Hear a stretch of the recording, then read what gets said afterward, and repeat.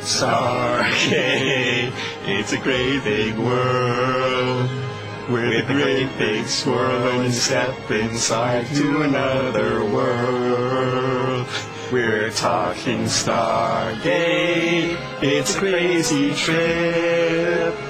You can go quite far and you don't need a car or even a ship. It's getting picky here. There's Colonel O'Neill and Carter and Daniel and Teal. Look out for that. Cree, everyone, and welcome to Jaffa Takes, the podcast where we rewatch Stargate, and sometimes it's just Heart of Darkness. It's just that. It's another story that's been put into Stargate, and and then we cover it on this podcast. So hi, I'm Simon, and joining me today we have Eric. Hello. And Kavika. Howdy. So, this is the third of what I would call like a speed bump early in this series, where though you have a run of 3 episodes that kind of no one really likes. Surprise, new watchers. We're at the tail end of that now. I promise you, next week it gets good. I know this is a great way to start a podcast to hype up this episode we're about to watch, but I mean, I assume you've watched it if you're listening to this. It's not. I mean, I don't want to say it's terrible, because like it's at least as good as the previous 2 episodes, as much as that means. But it is straight up. They took Heart of Darkness or Apocalypse Now, which was a previous adaptation of that, and stapled it onto a Stargate planet. I mean, if people listening to this have listened to the other podcast you're on, they're used to starting an episode with an apology. Oh yeah, that happens. Yeah, speaking of apologies, this one, like, okay, we've had some racism 2 episodes ago that was really terrible. There's a little bit of that in this. It's not as overt in that way. It's just kind of, it's like right on the line of being weird in this episode. Yeah. It's right in the cold open, so we can like talk about it right away, really. It's just that they, like, this planet is weird in the way it's ethnically coded. Like, they clearly, like, the people who live on this planet are, at least the warriors, are dressed like kind of African-ish. Like, some of them have these big, stone helmets with little faces on them. That's a thing. I couldn't tell you, sorry, about African cultures and where that's from, but I do know it's from that continent somewhere. The reason I'm bringing this up is that all the extras we see are white, and it's just really weird that they took that decision and either didn't coordinate with the people casting their extras or realize what they'd done after the fact. And it's just, I guess it's a white African planet, and also it's like the workers in the mine aren't really coded the same way either. It's weird. It's a weird hodgepodge. It's kind of not that important for the episode itself, because I mean, it is the thing with it is the people who live on this planet are barely characters. They're just like a plot device, except for the one guy who does get a speaking part. And yeah, it's like, so it's all. We'll get to it. I feel like I'm trying to psychoanalyze this episode, and we haven't even started talking about it yet. Anyway, so we open on a panicked thriller scene of 2 SG team members running through the forest at night.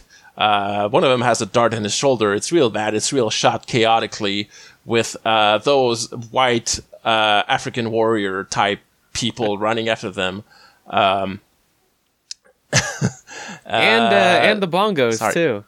Yeah, well, with the bongos, it's all very, this is Africa, this is the jungle, this is scary and dangerous. So I mentioned Heart of Darkness before, that novel does take place in Africa under like British colonial rule, so that's probably where they're trying to get to with this, like to make kind of a visual link to their main source of inspiration, except of course for how this is all in a Vancouver planet that looks nothing like Africa. But it's a real weird mishmash that doesn't fit together.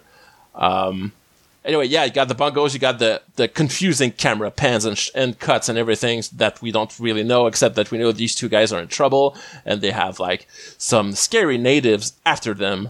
So one of them, who's Lieutenant Connor, we don't know which SG team this is. This is one of them, one of the ones we haven't seen yet, so 4 through 9, I don't think it's stated in this episode specifically. But he does, like, reach the Stargate, manages to dial it, and send in the code and stuff. Then he realizes his buddy, whose name is Frakes, isn't right behind him because he got shot with a dart, as I said, and he's, like, laying on the ground, and he tries to go back for him, but Frakes tells him to just go because all the people are coming up, and Connor runs off into the forest, and we don't see where he goes quite yet. So yeah, then we see all those people catching up to him, slowly approaching him, and one of them is clearly an Earth SGC guy who's wearing some kind of rag over his head to protect himself from the heat, which is going to be obvious why in a second. And then the other guy who has a whole cloak, like a woven wool cloak of some kind on him.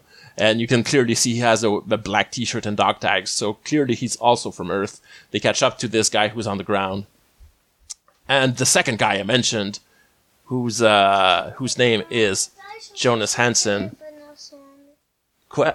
Just a second.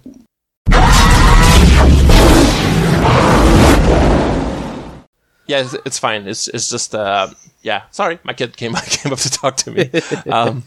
Okay. Yeah. So they catch up to him. This guy, Jonas Hansen, walks up and pulls out a pistol and just like shoots this guy. I will say he's got a banging robe. I like. Oh yeah, I like the robe. That's a nice scratchy wool looking robe. It's got a nice texture. I like the color. Yep.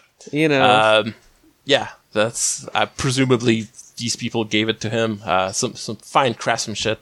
So yeah, he shoots Frakes, who's on the ground. Tells his right hand man to burn the body because they put I guess gas or something, alcohol on something him. flammable. Yeah, something flammable.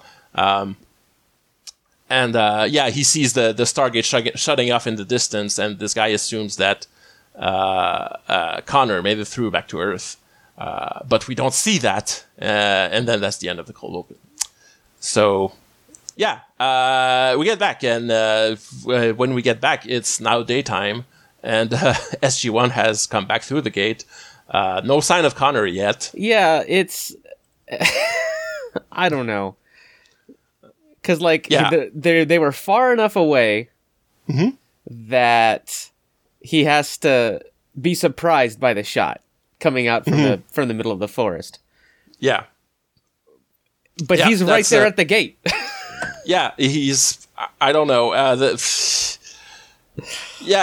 He seemed to have ample time to run back through the Stargate. Don't know why he wouldn't have gone back, because we did see him use the GDO, which is the name of the hand device they have to send their code through the Stargate. We did see him pushing buttons on that to send the code through the Stargate. So he would have been fine, and the iris would have been open presumably, but he just didn't for some reason. Anyway, the main point is SG-1 Earth got the Stargate signal and whatever, and realized that this SG team was in trouble because no one stepped through. Yeah. And so they sent SG-1 to check it out, basically. Is what we're putting together in this scene that doesn't do much to explain itself, I guess, for how much it usually does, but there you go. It's just kind of a meandering episode, in general. Yeah, it feels like there's not much direction to this episode other than trying to sort of follow the outline of Heart of Darkness, but you just feel like scenes happen one after the other without much direction. It's weird. It's got a weird molasses feeling. I don't know. Maybe the writer of the episode did what I did, and instead of actually reading the book for the AP English assignment, they kind of just skimmed it. Yeah. So, crazy guy. He's white guy, forest, there's people. He thinks he's a god. Got it. Okay, let's just move on from there. Oh, there you go. They do say it. It's SG9 in this episode, who's the sacrificial other SG team that has a bad day, and SG1 needs to go rescue them. Well, someone has to. Yeah, it's got to be SG1, the golden boys of the SGC. Another funny thing is that they step through. You see them like kind of putting like Carter's putting like sunscreen on herself, and they're all wearing kind of like Daniel has a bandana kind of on his head and the sunglasses. So like they're trying to like they see through exposition that this sun on this planet has some really high UV levels, and it's really bad to stay in the sun too long on this planet. It's dangerous. So that's the quirk of this planet in this episode that leads to everything else is that. And yeah, the other thing is that Daniel says, or someone says, the bad sunlight sure doesn't seem to affect the plants much because they're in the middle of a forest. And and Carter says, it's weird that you say that because we sure do seem to be going to a whole bunch of forest planets except for Abydos. And then Daniel says, well, it would make sense that if we're going to planets that are inhabited by humans, there would have to be forests for there to be oxygen and stuff, right? And then Teal gives us the writer's hand-wavy explanation for why every planet looks the same and says, the gold actually terraformed a bunch of different planets and made them all look like this on purpose because Vancouver is the most hospitable possible climate for humans, and they just got real good at making these planets like this. I mean, I can't really disagree with that. I've been to Vancouver. It was nice. Pleasant. One of the cleanest cities that I'd ever been to. Nice. Never been there. But perfect temperature. Nice and cloudy most of the time, but not too warm, not too hot. Oh yeah, nice breeze off the sea. I live in Michigan. I figure it's probably kind of the same, right?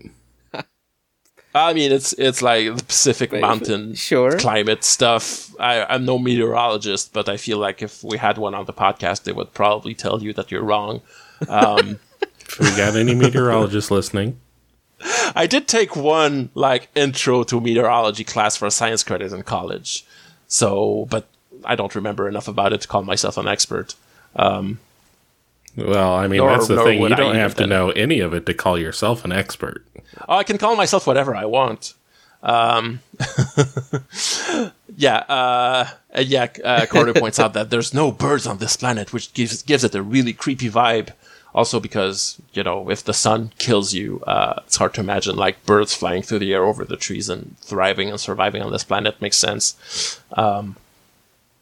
So I guess their approach immediately following this is to scatter and each get lost alone in the forest because the very next scene we see is just Daniel wandering completely alone, yelling for Jack because he instantly got lost, which is nice. Good survival instincts. Good plan, everyone. The first of many ill thought out plans in this episode. Oh yeah, they've got the best SOP. It's fantastic.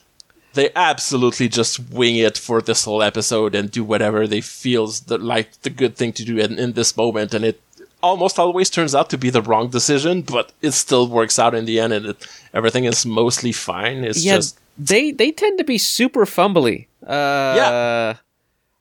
Just in general. Yeah, they're really having an off day. So Daniel, he's wandering lost and yelling for O'Neill.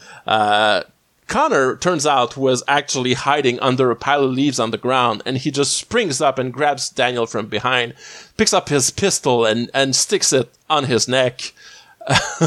But then, the second he does that, O'Neill sneaks up right behind him. Don't know where he could have hidden, behind the nearest tree, which they look like they're pretty much in the clear, so I don't know. Maybe he also hid under a pile of leaves, because he sneaks up on Connor and does the exact same thing. I like how fast it was. He was right there. He was ready. Boom, boom. Daniel was yelling for him, and he started sprinting in that direction, I guess. But quietly.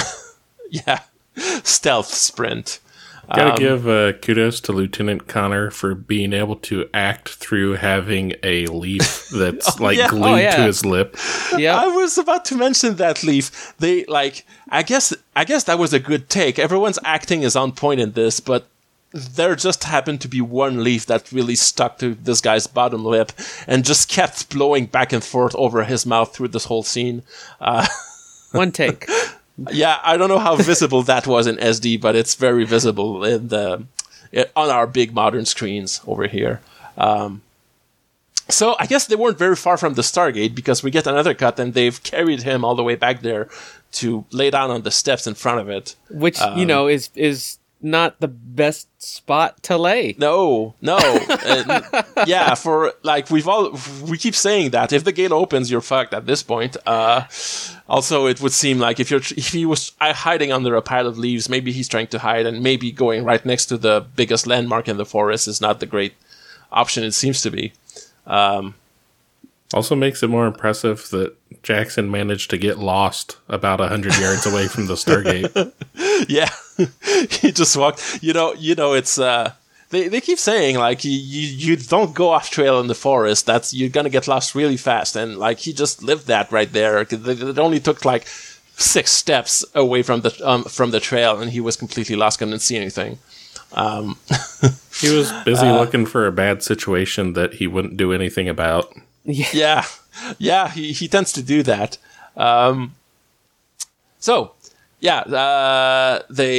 They say, okay, like Connor is in shock or something because he's not saying much. They say, okay, we need to find the rest of your team, and he's like, no, don't.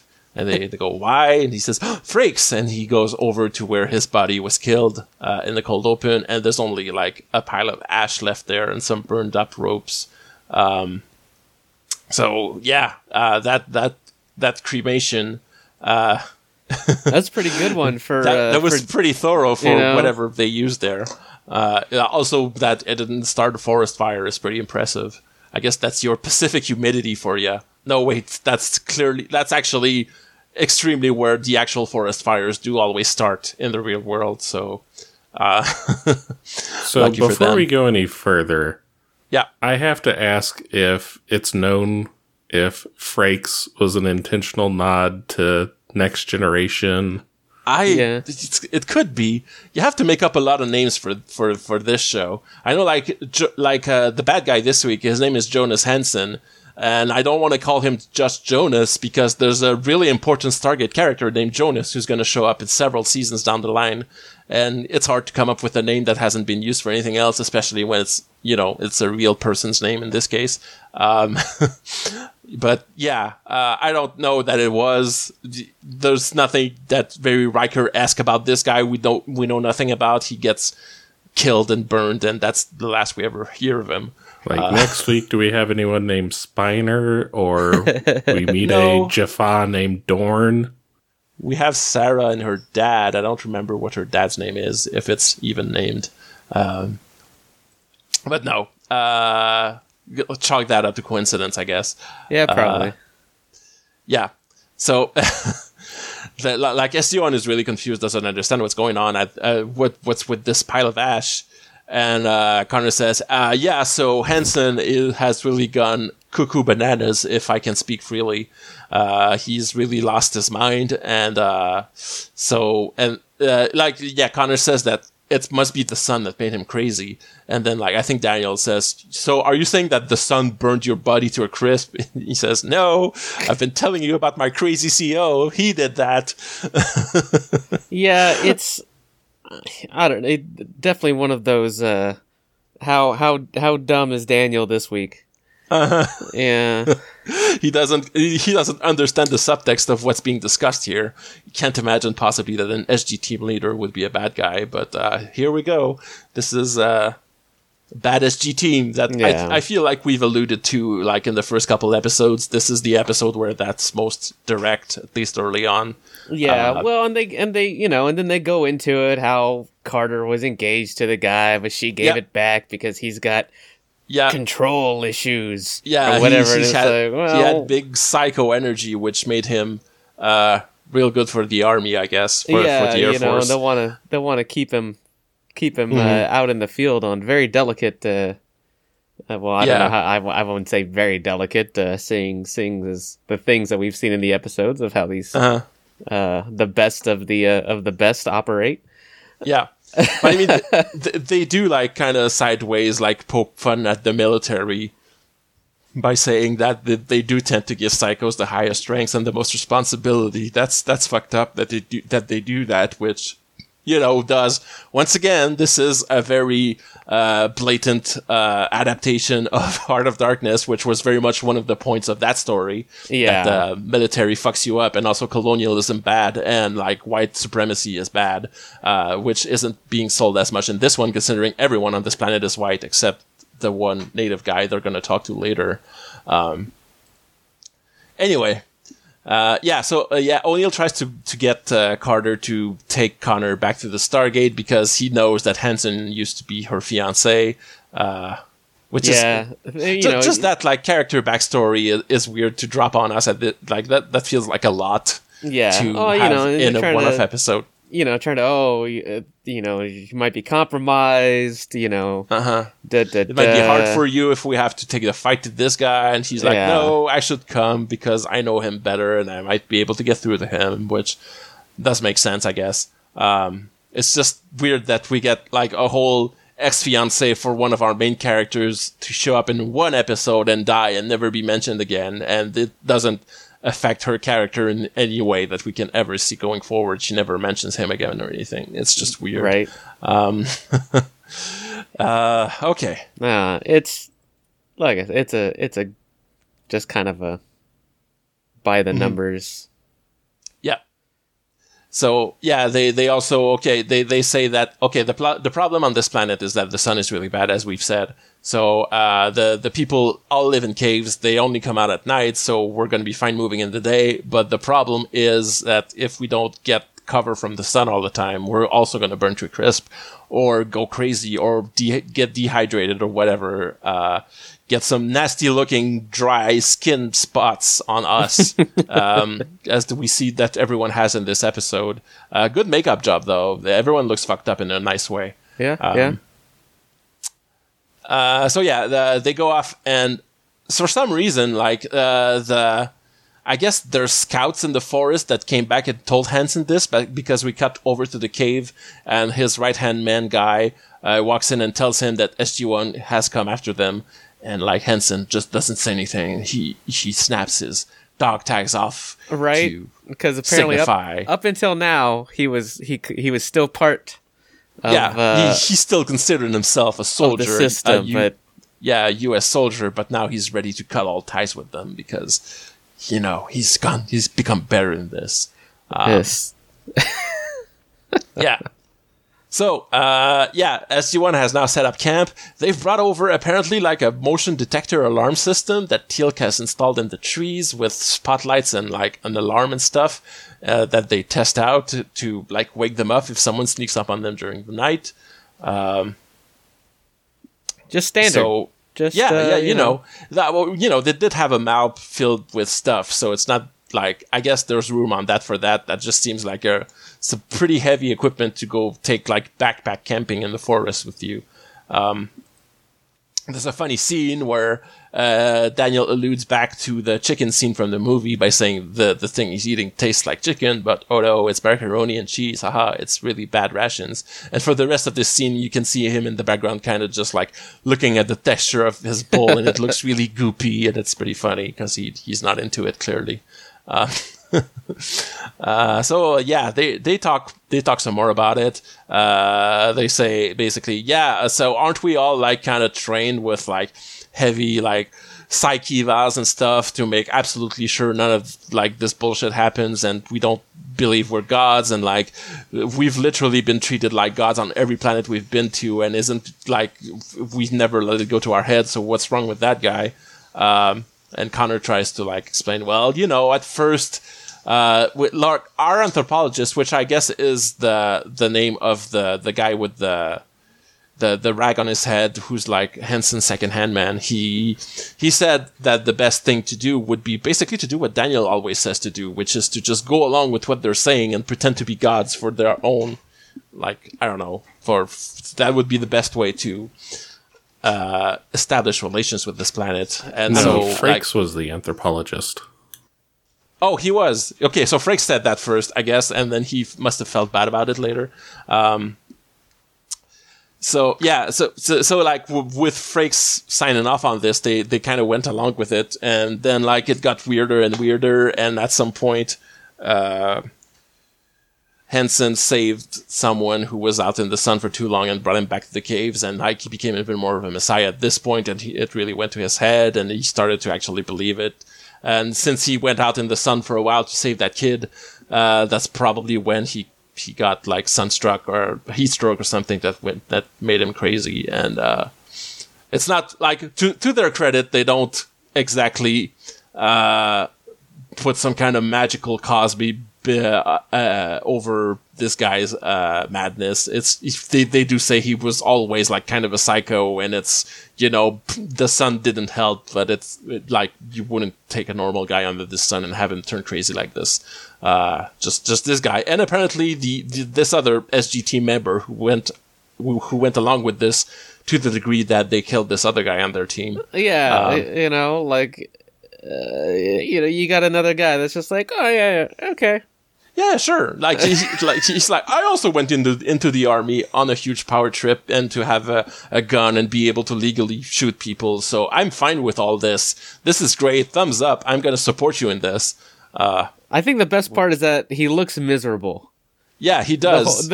Anytime you see the guy, he's like, I've been under this sun for how long? How long have they been out of contact? Yeah, it's been like I don't know. He says, I think at one point it had been 7 like days. 5 weeks. 5 weeks they've been 5 there. weeks. Yeah, The team. yeah. That's about how long that must be like the first planet this team went to, and they've been there since the pilot episode, because it hasn't been that long. It just took one. It just took one off-planet mission for this guy to just first completely planet we go go off the to, rails. and he was like, "Well, yes, I'm a god here. This is the planet where the sun kills you, and this is where I'm gonna live now." Look At at me least we with my didn't end face up on that sores. beach. Yep. So yeah, once he became convinced he was a god, he asked them to go out and build him a temple to celebrate his greatness. And he's forcing all the people on this planet to work to death under the sun and whatever, and people who stay out there too long become blind and have burns, and it's awful and everything. So it's a real bad situation. Not much goofs to be had in this episode, folks. I'm sorry. It's just grim and depressing the whole way through, except a couple. We'll point out when we do get there, because we kind of got to make gags. our own fun here on this one. Yeah.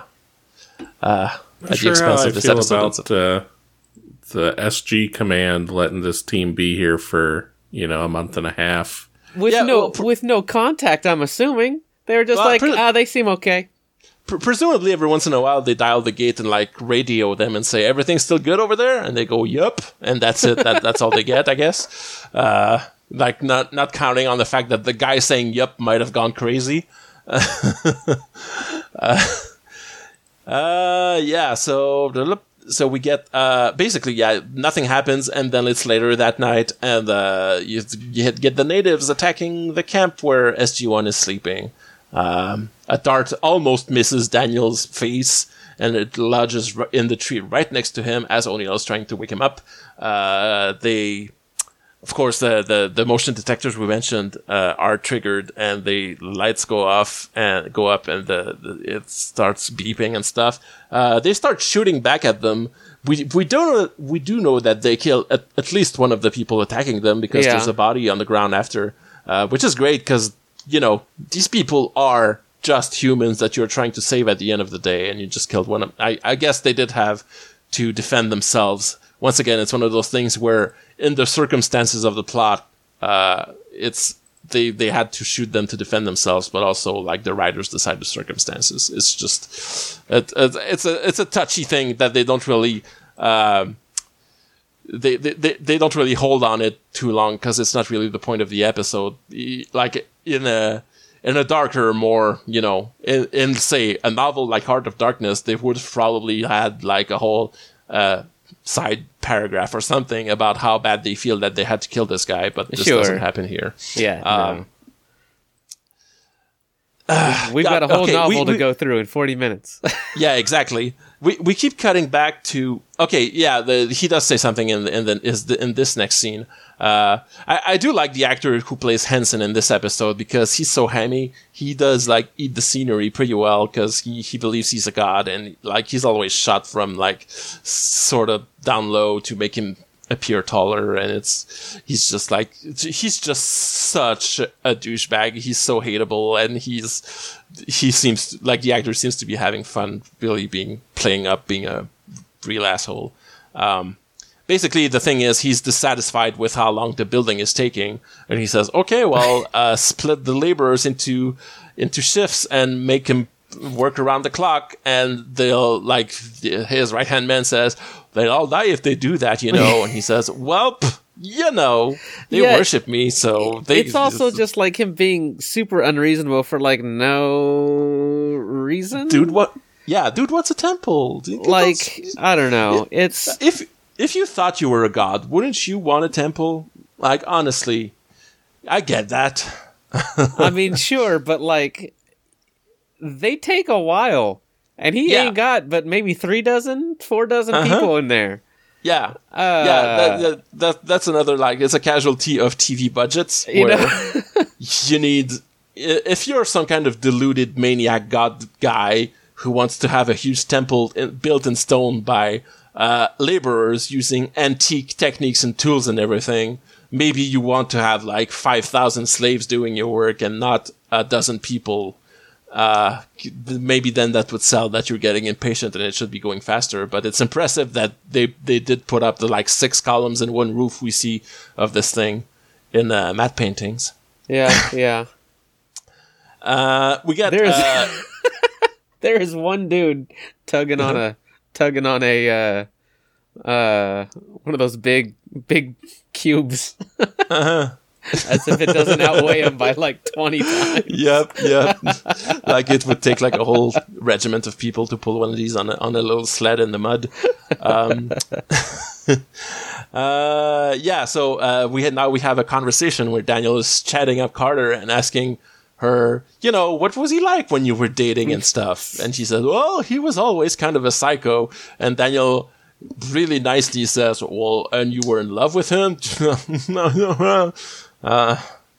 And she does say, I guess I do like psychos and I have bad taste in men.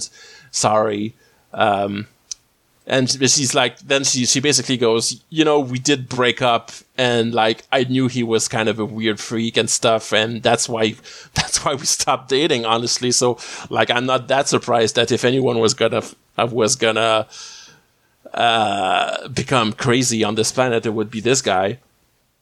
So I need to point out that they did mention in dialogue earlier that even if there's heavy cloud cover, the sun's rays would still pierce through them and burn them, which was useful because this scene was clearly shot in rainy weather. I feel like that had to be added because they were like, it won't stop raining. Yeah, it doesn't look sunny enough for our deadly sun planet. So, so yeah, that's the gist of this conversation. He basically went nuts, well, not nuts, but he got really angry when she broke up with him. But then, like, they met up again at the SGC, like, randomly, and he seemed to have found a new path in life and to be doing well for himself. So she's more disappointed than surprised that this is how it turned up, I guess. So they go up, they get to a ridge overlooking the work camp where all these slaves are, well, not, I guess, zealots or devouts. Are, that's a real fine line on that one. Yeah. Are, mining rocks in the quarry. I think it's the one, like, quarry. I don't know if there's only one quarry near Vancouver, but I do feel like they go to the quarry pretty often, and they use the quarry to stand in for an actual quarry because they're digging rocks out of it and making big blocks out of them and building a temple with them. It was super convenient this time around. Yep. That quarry is gonna stand in for a desert at some point. And you can see how wet it is. Even when it's not raining, it still looks pretty wet. So we can also see that there's some stakes in the distance where prisoners are tied to, and Connor is one of them. Yeah, because when they were attacked at night, we didn't even mention it, but Carter was captured by the people there, so now they're also trying to rescue him. Yeah, the teams are real bad about that. Oh yeah, they fuck up a whole bunch in this episode. So they start observing. I'm trying to figure out. O'Neill is going off to scout. O'Neill decides he's going to go rescue Connor himself. He says he'll be back in 30 minutes. And that's the plan. O'Neill says, I'm going to be a stealthy rescue man, and we're going to see how that goes later on. We get some Daniel expositing some biblical stuff to us, to Teal'c specifically, who's the only person in the group who's never heard of the Bible, because Daniel mentions Abraham and that God asked him to sacrifice his son Isaac and stopped them at the last second, and that's what Hansen is trying to do, basically. It's a test of faith to everyone who's working to death to build him a temple, I guess. It's... biblical metaphors. They work... it's not one-to-one, but it works for what it is, I guess. The next thing that happens, though, is Carter is looking through the binoculars and sees number 2 guy. So our Amazon is telling me his name is Lieutenant Baker. I'm getting tired of calling him number 2. So Baker goes up to a worker who fell down to the ground and starts yelling at him.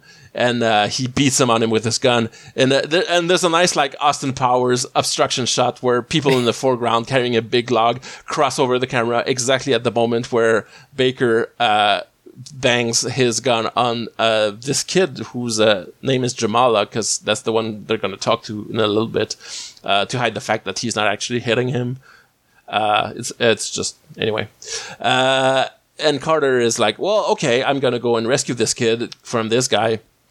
Because, I don't want to watch someone get beaten. Because the problem isn't, it's not systematic here. It's this guy specifically right now. Right. I mean, you want to stop some actual practical, present harm on your way to getting rid of the systemic harm that is represented by our buddy Hansen. Basically, and Daniel and Teal'c point out that that's a stupid plan, and she's just going to get grabbed, and, like, that's not going to help anything. And she's like, yeah, I don't care. I'm going to go save this guy's life, even if I get captured and stuff. Sure enough. And that's exactly what happens. The next thing that happens is O'Neill gets back to Daniel and Teal'c, and he sees that Carter's gone over there, and he's like, what is she doing? And Daniel just, like, kind of points at her with his arm and goes, you know what she's doing. And she goes up there and punches Baker in the face, and she gets captured, of course. She gets brought over to Hansen. So who's got his child brides there? Yeah, he's got his, like, Conan chair with his brides. It's real gross. And he's like, he starts, like, proselytizing to her, and she's not buying any of it. And he starts to say that he's found something that's going to help these people, and he needs there to be a temple so that people know that he's the one that saved them, and he's helping these people become free. And she's pointing out that he's freeing them from slavery by forcing them to work to death. You do realize that's kind of ironic, man. Carter does have a knack for being captured and brought before a powerful man with multiple wives. Oh yeah, she does that. She's not, like, this is arguably the second episode that is kind of Carter-centric, even though, like, it's mildly Carter-centric. It's not as much as the last one. And in both of these episodes, it has to do with people who have a sexual interest to her and her being brought in front of them and, like, as a prisoner / slave. So real good run there on with this character. Sometimes they hit her, just 2 out of 2 times. It's great. At least this time she doesn't have to convince them that she's a scientist and she's smart, because this is specifically what he wants out of her. And they don't put her in a dress. Yeah, there's no dresses in this. He's the only one wearing a robe, to be fair.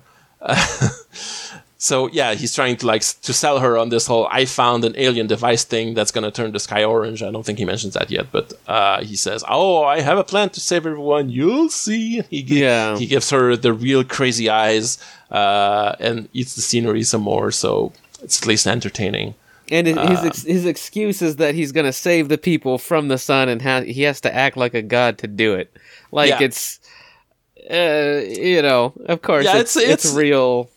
It's a real shaky. thin and bad excuse, especially since we're going to see by the end of this episode that you can actually just turn this machine on and know how it works and not have to go through the whole god or temple shit.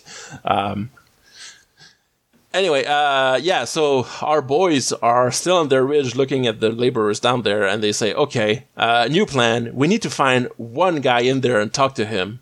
And that's gonna, question mark? That's gonna help. That's gonna help us do stuff if we find a guy and talk to him. So they see one guy sneaking off from the work camp to go over to a nearby spring and drink some water, and they just follow him there. And it's pretty funny because the way they approach him is they just Daniel just crouches next to him and starts washing his hands in the river and waves at him. And then while he's doing that, Teal'c is just standing next to him to block his way out to prevent him from running away.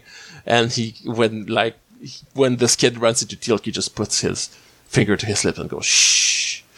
Which is universal, of course, Yeah, the universal sign for shush. Every planet knows this. On Chulak or P something. I don't even think that this planet is named in this episode. No, they don't ever really say. This is the planet Sidorak because all the warriors are dressed up like Juggernaut. Okay, thank you. I really hope that's not a cultural thing that I'm making a joke about. I mean, those stone helmets are definitely a thing from actual African tribes. Like I said at the beginning, as a non-expert, I can't go any farther and say which tribe that's from or which country in Africa. But it's from somewhere in Africa. I've definitely seen some outfits like this. That was an X-Men joke.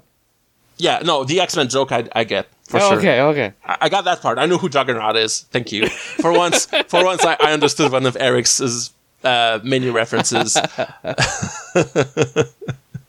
got that part. I understood. Anyway, we're back in the cave where Jonas Hansen is the one who doesn't understand because he's pointing at some cave paintings and says, "I really wish I understood these drawings." And what he actually means is he doesn't understand the part where that's kind of two geometric shapes that are drawn on the wall, which we're going to see Teal'c reproduce in a little notepad in a minute. But I really like that the first thing you see actually is some stick figures and a deer running around like those, Lascaux Caves paintings and stuff. And he's pointing at it and says, "I don't understand what this is." And it really seems like he's saying, "I don't know what a deer and a stick figure means." The stick figure dropped his contact lens, so he can't hunt the deer. That's the problem. That's the big representation of a contact lens right there. So, my question, I don't know, maybe part question. All right, so they have an anthropologist who they killed. Mm-hmm. Is Connor the scientist then? I don't know. I don't know if you would assume that all your teams would be built the same.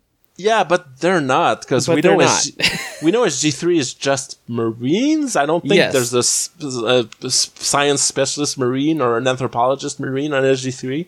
I could be wrong, but it's never explained. I think, generally you can sort of assume that SG teams have a similar composition to SG1. But obviously not, because he's trying to figure out, doesn't... He's just, I really wish that I knew what this meant. Well, maybe if, Yeah. Maybe if Connor was on your side, but he ran away anyway. But we don't get any indication that Connor is especially an expert in science or engineering or anything in the way. It just seems wild to me that you're gonna try and strike it out on your own.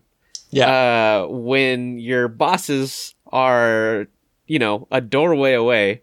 Yeah. And could just grab you by the scruff of your neck and haul you back in for a court-martial. Yeah, for sure. But then again, he is nuts, and so is his right-hand man, so... Yeah. But I mean, like, because, like, even, like, Heart of Darkness, you're talking about... or even Apocalypse Now, you're talking about you're half a word away in the jungle. That are in deep and whatever... Yeah, where it was difficult to get to and to send, a medium-sized force, I guess. Yeah, but like the Stargate is right there. It's like a day's walk because we do know they had to camp on the way there, so it's at least like a good distance. But a day's walk is you get a couple ATVs to that gate, and it's nothing. As long as there's anything close to flat terrain on the way there, it's fine.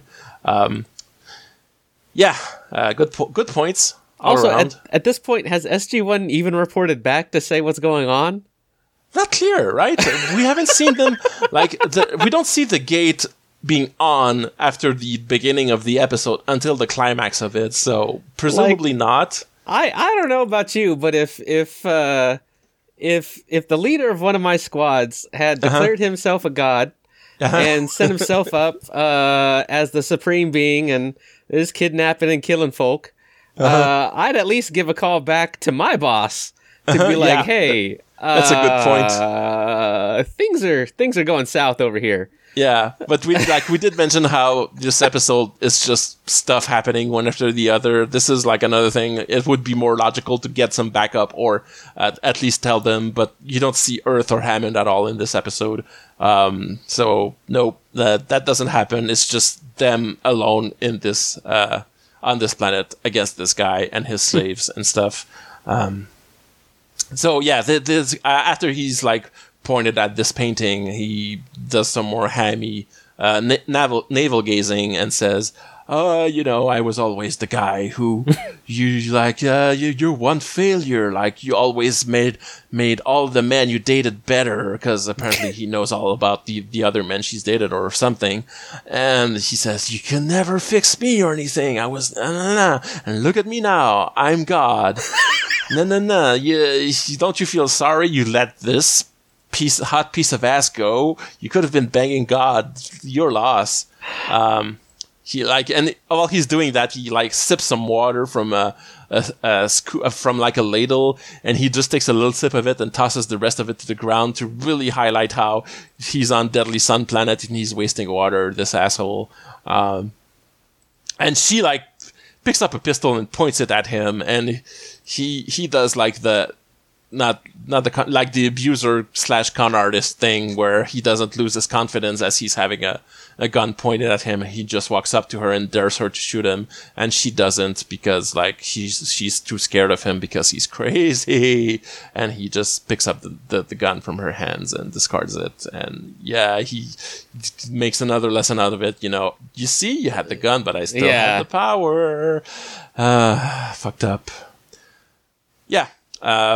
So we get back to our buddy Jamala, who's being talked to by the boys of SG-1, and they just chat with him a little bit and say, Henson isn't a god, he's real bad, and you should help us fight against him. And he's scared at first because he thinks Hanson actually is a god and he's gonna kill them.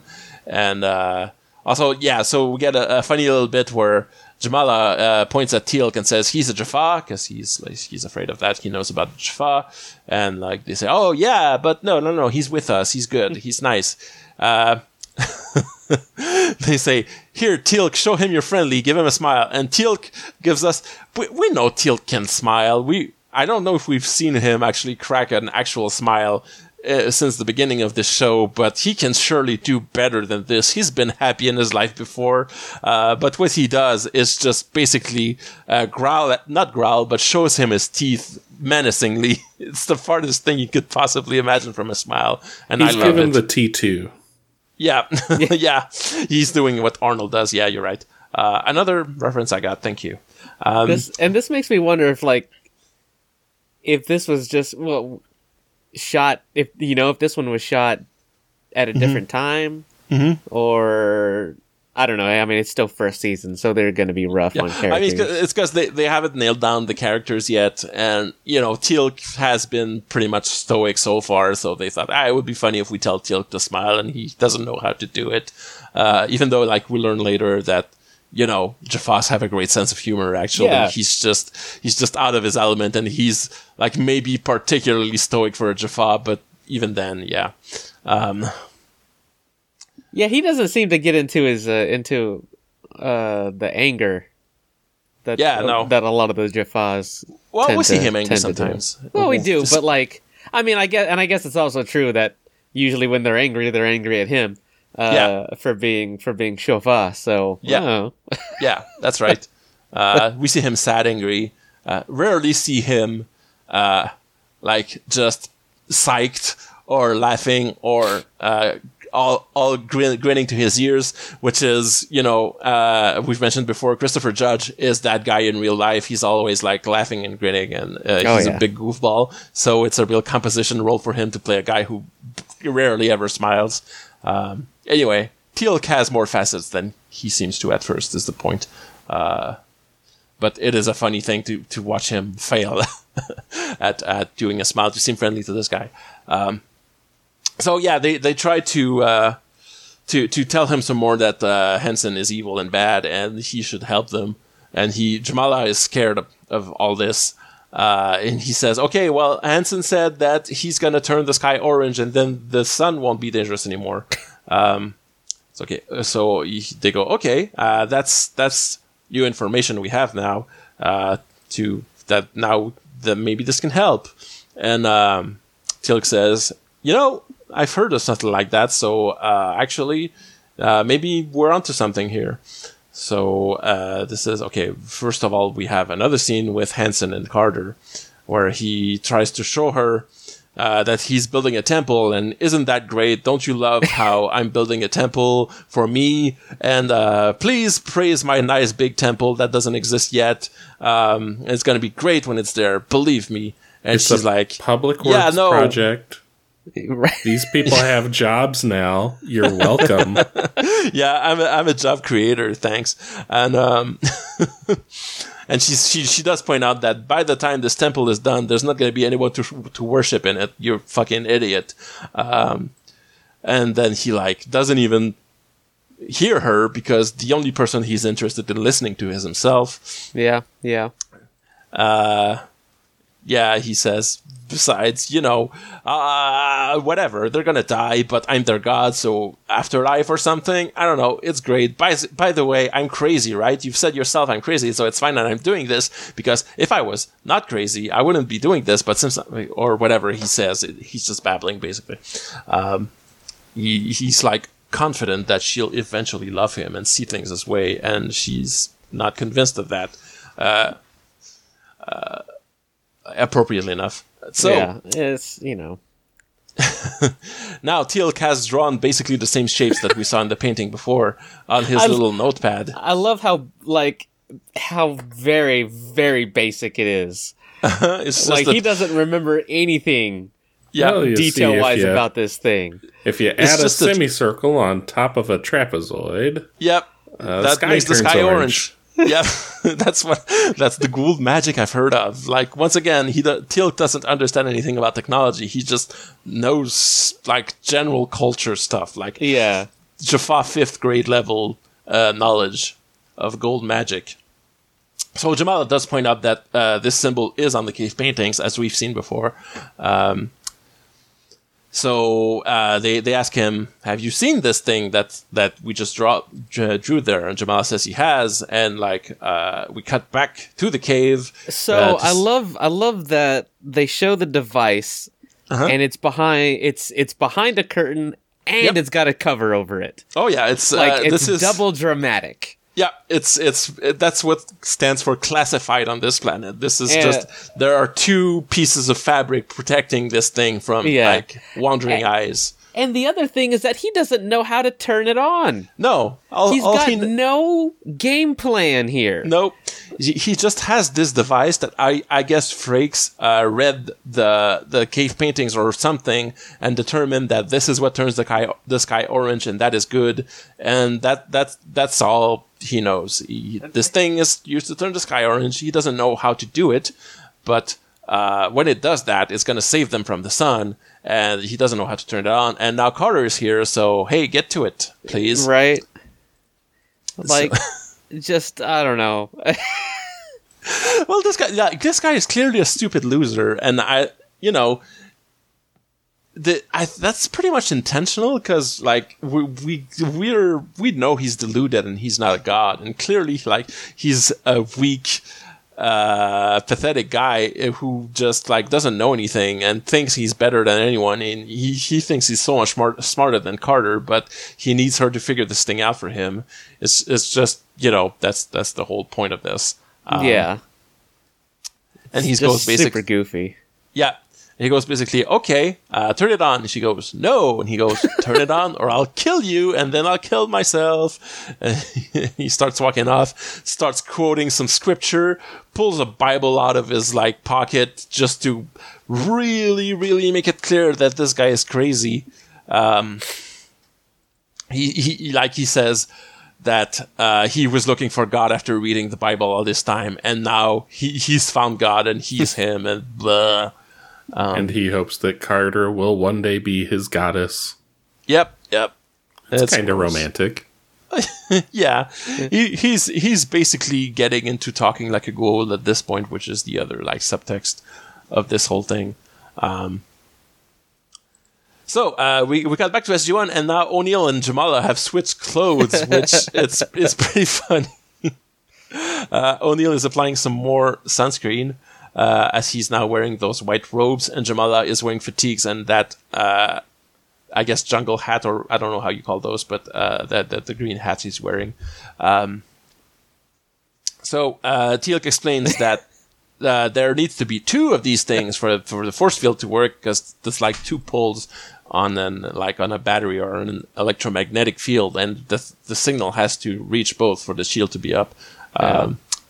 So they say, Jamala says he's only seen one, and they conclude from this that Henson probably doesn't even know that there needs to be a second one.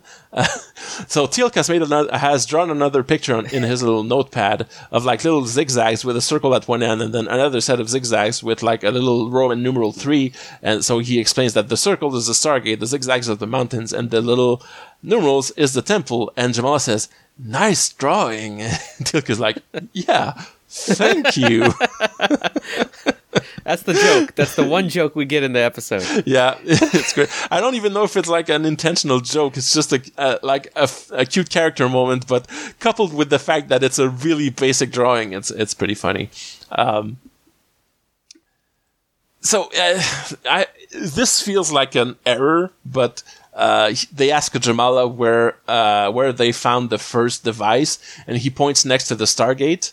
So Teal'c draws a little X next to it, and he says, then the other one must be next to the temple, and draws an X next to the temple. But it feels like it's got to be the other way around, because they found the one at the temple, and they need the one at the Stargate.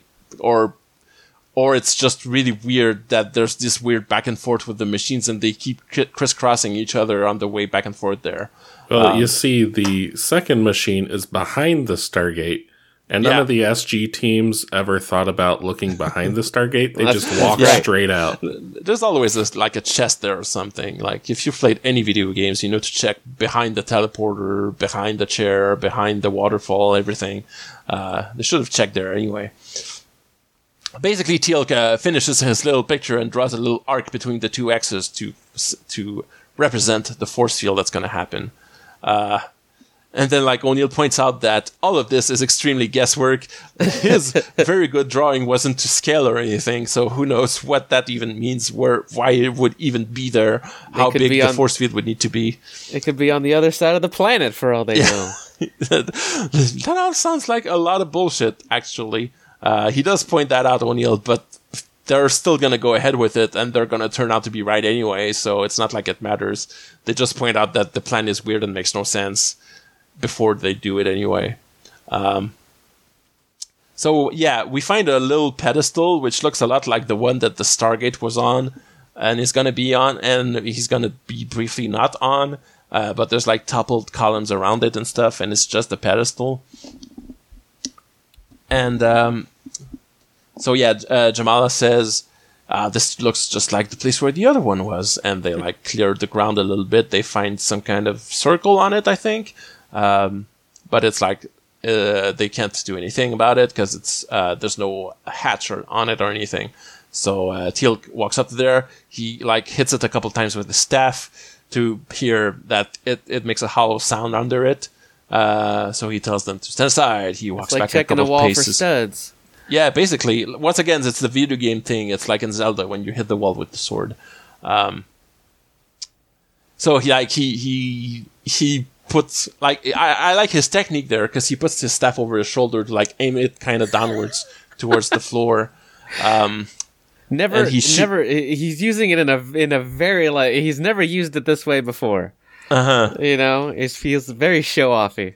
Yeah, I mean, I don't usually get to like aim at the ground with this thing, so it's the other stance that I learned, but I almost never use. He blows a big hole in the ground. Yeah, he blows a big hole in the ground. It blows up. You can clearly see that the hole was covered with plywood or something because you see like kind of just shards of wood like flying off. Yeah, and to pretend it was stone that he just blew up, it's fine. So yeah, there's a hole in it, and I guess we're not going to cover how they get it out of there because it's just going to be out next time we see them. So now O'Neill is enacting his cunning rescue Connor plan, which is now dressed in that robe he got from Jamala. He has like a blowpipe. I don't know where he got that. 5-time blow dart marksman champion, Colonel O'Neill. Yeah, I guess we did see like a dart that they've been hit with before, and I guess I just assumed they were like from dart guns that SG-9 had, but no, it's the people on this planet have blowpipes with these little red feather darts. O'Neill blows one at this guy that's overlooking the encampment. Something about this guy's face and his sideburns and his 5 o'clock shadow makes him really look like a guy from Earth, and I thought he was another SG team member at first, but I think he's meant to play a native because he's just wearing those tan robes that everyone is. The next bit is real funny. Bad for this guy. Yeah, like, I hope he got paid extra for this. Yeah, that's a good stunt. That's not bad. That's probably just a stuntman, actually, which is probably why he doesn't look like dressed for the role, really. He's just a guy who's on the stunt team. Falls on the blade and everything. Like he falls like down two flights of rock on the side of the quarry. So yeah, the next bit is funny because O'Neill just walks up to Connor wearing his robe, and Connor is like looking straight down, so he doesn't recognize him. And he says, "Kill me." And then O'Neill says, "You sure? I've come all this way." And then like, Connor recognizes him, and he goes, "Oh, okay." O'Neill cuts his rope loose, which something about it seems real easy, like almost like it wasn't solidly attached to begin with. He says, "Can you walk?" And O'Neill says, "Yeah." And he just like hooks his arm through Connor's arm and starts walking off this place, which that was the plan, I guess. Just blowpipe one guy, walk over there, and just like walk away from there with the prisoner. Keep a low profile. Don't meet anybody else's eyes. It's fine. It's like a Bavarian fire drill. Just act like you're supposed to be there, and it'll all turn out fine. Basically.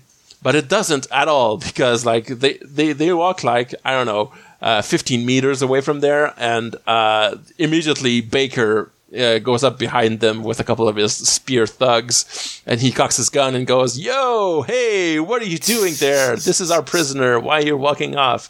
And then O'Neill turns around and the jig is up. Baker recognizes him.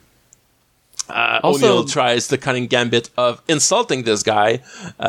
Surprisingly, that doesn't work either. He gets slapped in the face for his trouble, and then they both get captured and brought over to Hansen. Carter has the megameter. Yeah, not the megameter, the oscilloscope. oscilloscope. She's got the electricity reader thingy with the 2 electrodes hooked up to this thing to see the voltage of this thing, I guess. Gotta make or sure amperage. The bonding cable is less than 25 ohms. Yeah. You know what? And I'm willing to bet with the Goa'uld stealing all the technology and just basically, kind of making it into their own. Mm-hmm. All this rigmarole wasn't necessary. I bet that there's a big honking switch. There's a big old switch on it. Off. Yeah, and she's clearly just stalling for time, and she's figuring out some science facts about it. And she says somehow this thing that measures the voltage of this thing tells her that what the circuit boards inside the thing look like, and she says they look basically like the ones inside the Stargate, which. Basically, that just raises even more questions. Yeah, you just think. So, does alien tech use circuit boards? Are there chips on there? Are there transistors and stuff? Is there RAM on this thing? We don't know. I guess we can imagine it just looks more alien. It's not literally like a green wafer with chips on it, like it is on Earth tech. I mean, it probably looks like it probably just looks like I don't know, just like a. Some kind of metal thing with shapes on it, like the surface of the Death Star, basically. Just generic, weird-looking tech. I mean, I can't imagine that, regardless of the state of technology. I mean, okay. I mean, unless you're involving old quantum in there, and who knows. Mm-hmm. But an advanced circuit, at least on a micro level, is going to look the same as a circuit that we have now, just probably smaller. If I guess the position that Stargate takes in their lore is that we basically got it right with our whole the basics of our electronics on Earth, and it needs to have a current that goes from positive to negative and goes through some kind of circuit, and maybe there's parallel circuits and linear circuits in there, and there's some kind of stuff that happens with the current on the way there, and that's the basics of it, right? I guess that's how the rest, also alien tech, operates like this. Yeah. And which is how it can possibly interface with the voltmeter or whatever.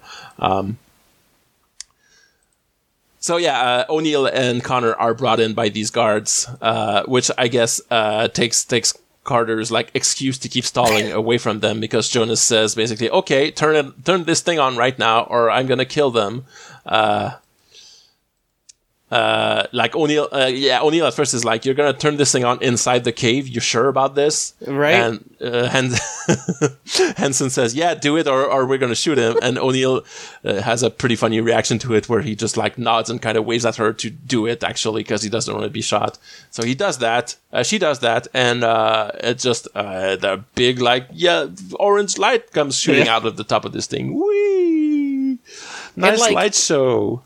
I mean, it doesn't have to be a physical force field, of course, because all it's doing is tuning the UV radiation. Yeah, it's just cutting part of the spectrum, I guess. Yeah. But what if it was physical?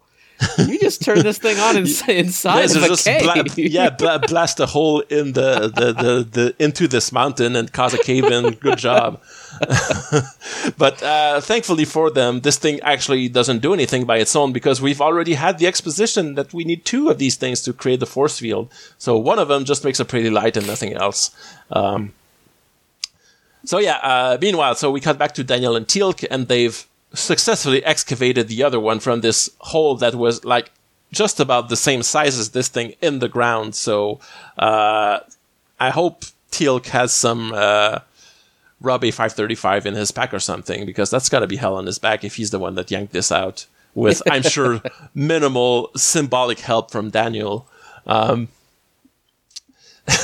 they pulled that out, and Jamala runs into the scene, and I guess he went all the way back to the camp and looked at them and ran back to them, because he can tell them that.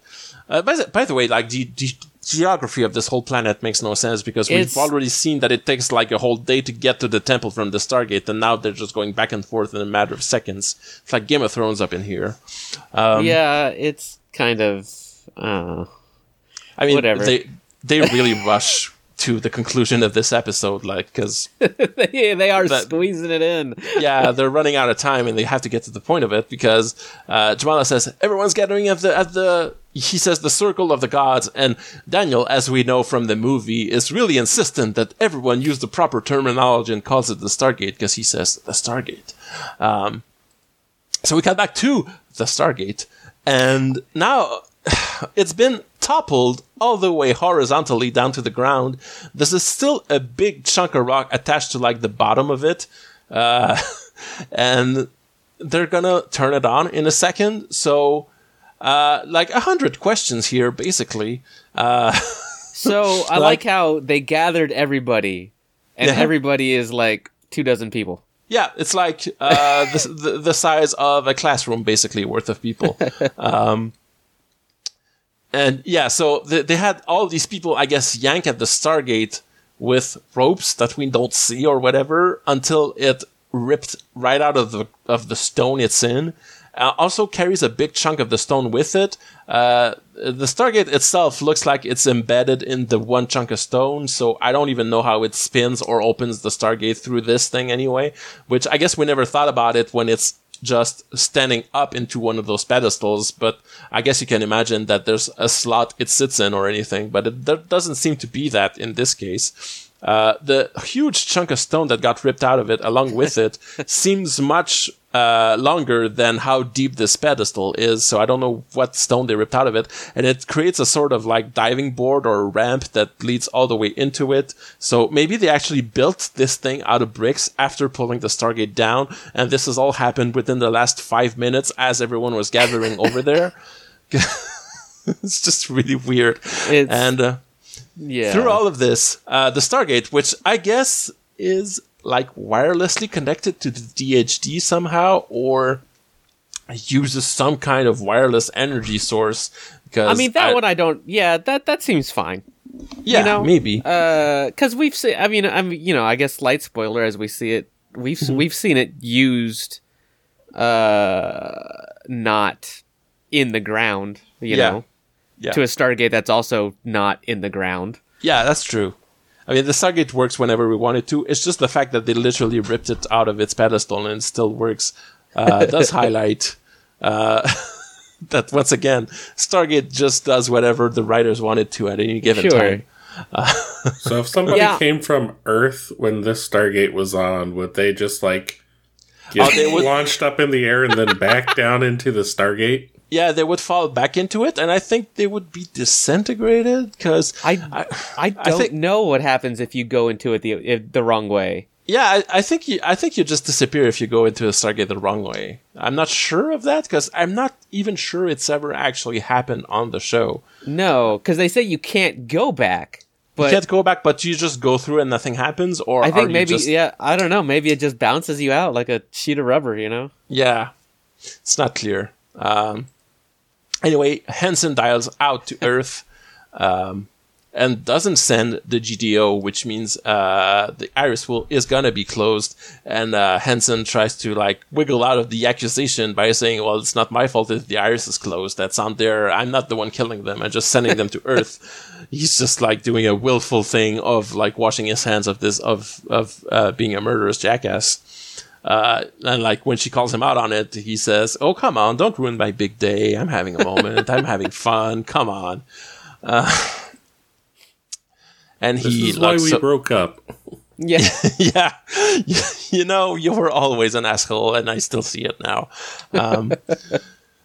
So Henson does a little prayer, and he says, "I'm the Lord your God," whatever. And he says, "Okay, kill these people, throw them in." He doesn't say kill, of course, and then Daniel, out of nowhere, like jumps out of the crowd. Time to Kirk. Yeah, Jamala just fucking kills Baker by shooting him in the back with Teal'c's staff weapon. So long, Baker. I guess I didn't even realize he died, because I was wondering where he goes at the end of the episode. But like he's just dead, I guess. Also, good shot, you know, Jamal with having no practice. Yeah, it's the first time he's ever seen one or used one, I guess, and he just like nails this guy on the first try. Henson pulls out a pistol and tries to shoot Daniel, I guess, and then like Carter does a really cool like crane kick kind of thing, like in the Karate Kid, but like her hands are tied, so she just does a jumping like front kick with her other leg. I don't know, it's hard to describe, but it's a jump kick. It's like just a jump kick, and she like disarms him that way. Henson runs over to the orange sky device, and Jamala shoots the staff into the air to warn him not to do that, because Daniel has to explain first to everyone, and he says, no, Henson's not a god. Listen to me. And Henson tries to like debate him on this, and he says, no, don't listen to him. I am a god. And they say, no, you're not. And he says, yeah, I am, basically. It's real silly. Daniel has a real fun line out of context, because he holds up a pistol and says, This is not magical power. It is called a gun, and it is a machine. And to demonstrate that, he like unloads it. He just like slips the clip out of it. Everyone says, "Oh, it's just a machine." Oh, yeah, makes sense now. Not magic. I feel foolish for not recognizing that machine. And Henson says, "Okay, do what I say. I'm going to kill you all." And Uno says, "No, actually, do what he says, and you will die." It's the level of debate in this scene is astronomical. We see O'Neill has managed to untie his hands somehow. He just they were loose ropes, I guess. Yeah, he never tried before, you know. No, he's just turns out I'm not even tied. It's fine.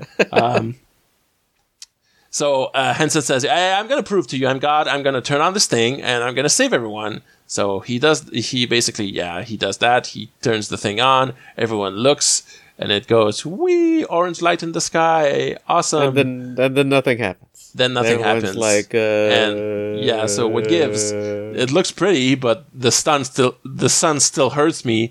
By the way, ouch, ow, we're standing outside in the sun right now. They are in the forest, so I guess, it's covering them a little bit, but still. So Daniel says, the thing is, Henson, being not a god, doesn't have a clue how this thing works, but we figured it out, and let us show you. There's actually a second one. It's all the way over there, and we're going to turn it on now.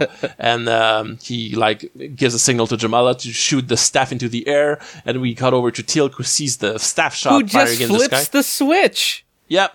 He just flips the switch. Can I just say, by the way, feels like maybe Teal'c should have been the one over there with the staff shooting the bad guy, and maybe you left the kid behind to turn this thing on and flip the switch. That would seem more logical. But no, they gave Teal'c switch duty. I really want to add in a stovetop burner sound effect to this. Where he's turning it on. It's just like click, click, click, click. Yeah. Orange. The pilot light needed a little kickstart. He turns on his side of the thing, and you see like a big aerial shot of the two orange beams like arcing and meeting in the middle and making a big old dome force field. And now there's a big orange filter over the rest of this scene, but somehow not the rest of the the rest of the episode. Sorry, I just scrubbed ahead a little bit. Good job.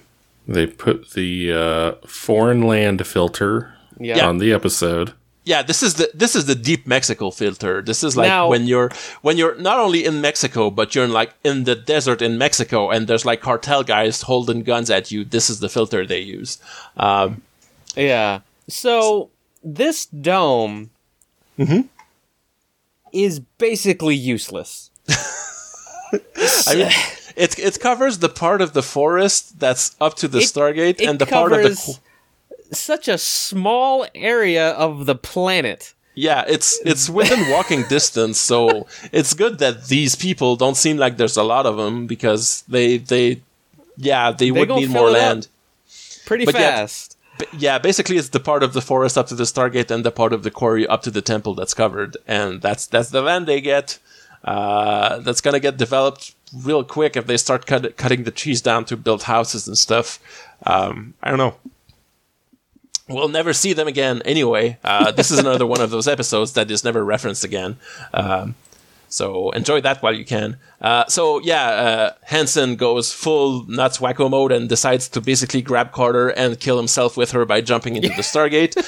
O'Neill, who, as we've seen, has untied his hands, takes that cue to just dive tackle him off of the platform to prevent him from doing that.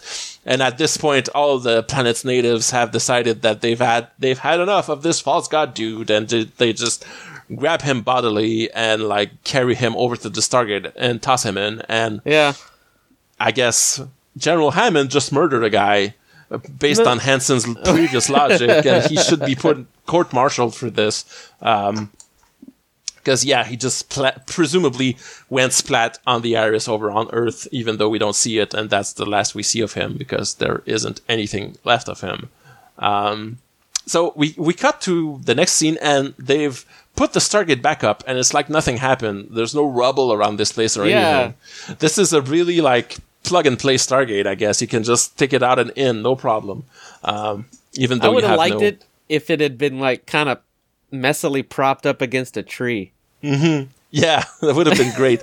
It's funny that on this planet where it's on a stone pedestal and they have no modern tools to do it with, they do a perfect job of it. And on Earth, in the few occasions where they need to move the Stargate, it's a whole big to-do that partly has to do with how Earth decided to stick it underground, but still. 30 slaves died putting it back up into its spot. But No. They're free now. They're not slaves anymore. So 30 free people decided to die by putting it back up, is what we're saying. You know what? I bet chose that one to honor SG-1. Yeah. I bet it was that one dude that was trying to lift that stone block all by himself. He was the one. He should have lifted it was his time to shine. Yeah, should have lifted with his legs, not his back. So they say, I think we're ready. Daniel says that he thinks they should come back and check on them, and they say, well, Teal'c says probably the gold will never come back here, so we should just forget about this planet forever, actually. And they go, okay. And that's it. That's the last we hear of it. And then maybe they'd like to hang out with the Minoans or the Mongolians, on a not hell planet. Yeah, exactly. I would definitely be like, hey, do you guys maybe want to live somewhere better? Yeah, and what happens if one of these machines breaks? Exactly. They should at least check up on them in a month or something to make sure the machines is still running and they haven't all died. Give them some canopies. Yeah, bring him some SPF 5000. Yeah, just some a couple crates of copper tone, a couple pallets would be that's all we ask for. Anyway, we have a little aside where Carter says, I had a gun pointed at him earlier and I could have just shot him then, and O'Neill says, well, that wouldn't have been honorable. It's no big deal that you didn't do that, even though. Nothing would have changed if she'd done that. It's the only, I guess Baker might still be alive because he's the only other person who died in this episode after the intro, I guess. But the end result is they turned on the machine and Hansen is dead. And anyway, I guess pragmatically it doesn't change much, but she feels bad that she didn't shoot him when she had a chance to. Yeah. Well, and I think it's funny that they do the kind of moralizing. Oh, if you kill the bad guy, you're just as bad as him. And I was like, weren't you earlier talking about how you were special forces? Yeah, and there's doing that. Things that weigh on your conscience. Yeah, but this guy's an American soldier. He's even though he's gone crazy and he is threatening to kill us all, he's still on our side, and we have to feel bad if we kill him. O'Neill is kind of flipping through Hansen's Bible that he must have dropped in the scuffle, and he says he's trying to put a bow on his little moral point, and he says, I haven't read much of the Bible, but I like the first commandment. And Carter quotes the first commandment at him, which is, oh yeah, the one about not taking another god before God from the Bible, before him. And O'Neill says, no, that's not the one I'm thinking of. I was talking about the no-killing one, but good point too. I guess both of those apply to this situation right now. I just think it's funny that Carter is the one who knows the right commandment there. That feels like more of a Daniel knowledge. It would have been a funny moment to have like both of them state the wrong commandment and have Daniel yell over their shoulders, "No, that's not that one either." Anyway, just a little workshop tip to improve the script from 25 years ago, from me to the past over there. So yeah, O'Neill just like hands Carter the Bible and walks over to go talk to Jamala, who I guess now is a de facto ambassador of sorts of this people, because he's the only one with any lines in this episode. All the rest of them are just extras. And yeah, Jamala asks Daniel, we have a whole lot of planet to explore. It's bigger. It's pretty big, isn't it? And Daniel says, oh yeah, it's huge. You can't possibly imagine how big it is. Too bad you're stuck in that bubble and can't go anywhere, though. Okay, bye. Right.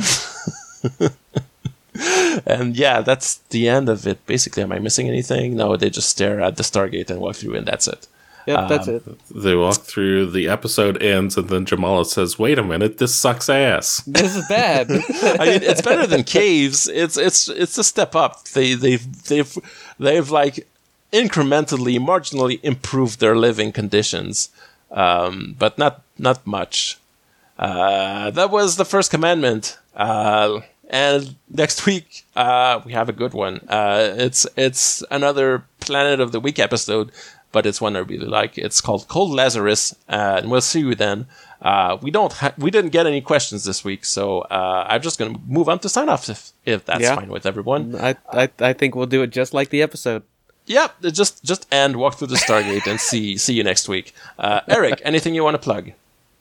You can find me on Twitter at DamoonRules. That's DamoonRulz. Mostly it's a bunch of crappy jokes that are for my own benefit, and if somebody else enjoys them, I don't care because I made myself laugh. Yeah, Eric likes to like pull references that fly over my head. That's been like our weird dynamic lately, and it's real fun. And also the box office game. Yeah, that's pretty fun.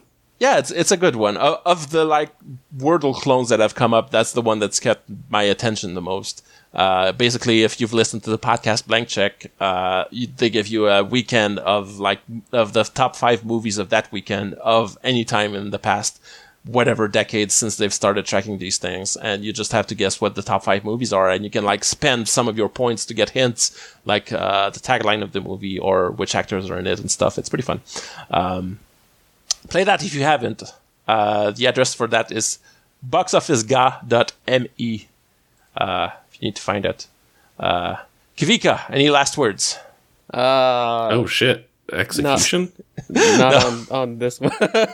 Simon thinks he's a god. No. Because I know Kavika never plugs anything, so I'm trying to like change the formula to see if he has anything he wants to say. I'd like a smoke and a wall to lean up against. Apparently, great. What would you like on your tombstone? That's an old pull right there. No, I'm good. That was. I am looking forward to Cold Lazarus. I'm hoping to be on that one. Yeah, it's a good episode. The people who have watched Stargate. That was Back to the Future 3, by the way, right? What? The Eric's reference about the tombstone. No, that was Tombstone Pizza commercial. Ah, okay, it's a commercial, so I have a good excuse. I live in Canada, so I didn't get them. Yeah, they act like they're going to execute someone, ask what they want on their tombstone, and then the guy says, pepperoni and cheese. Oh, and everyone does the what? Okay. Well, as you can see, as I mentioned, references that Eric makes that fly over my head is itself a running gag at this point, so at least I know who the Juggernaut is. Okay, I promise next week I will make a craft dinner joke that is Canadian friendly. Really research that. Find out what are the typical things that people add to craft dinner in Canada, and you'll earn my respect, I guess. not that you don't have it already anyway.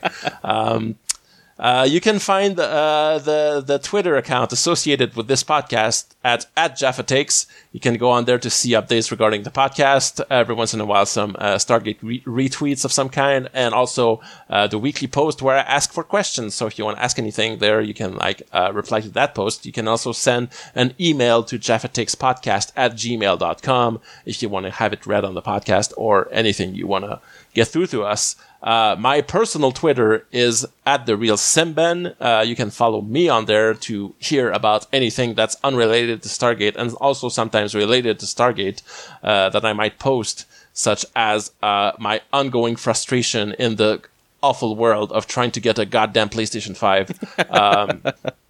It's real bad out there. And with that, we're going to close this. So, uncree everyone.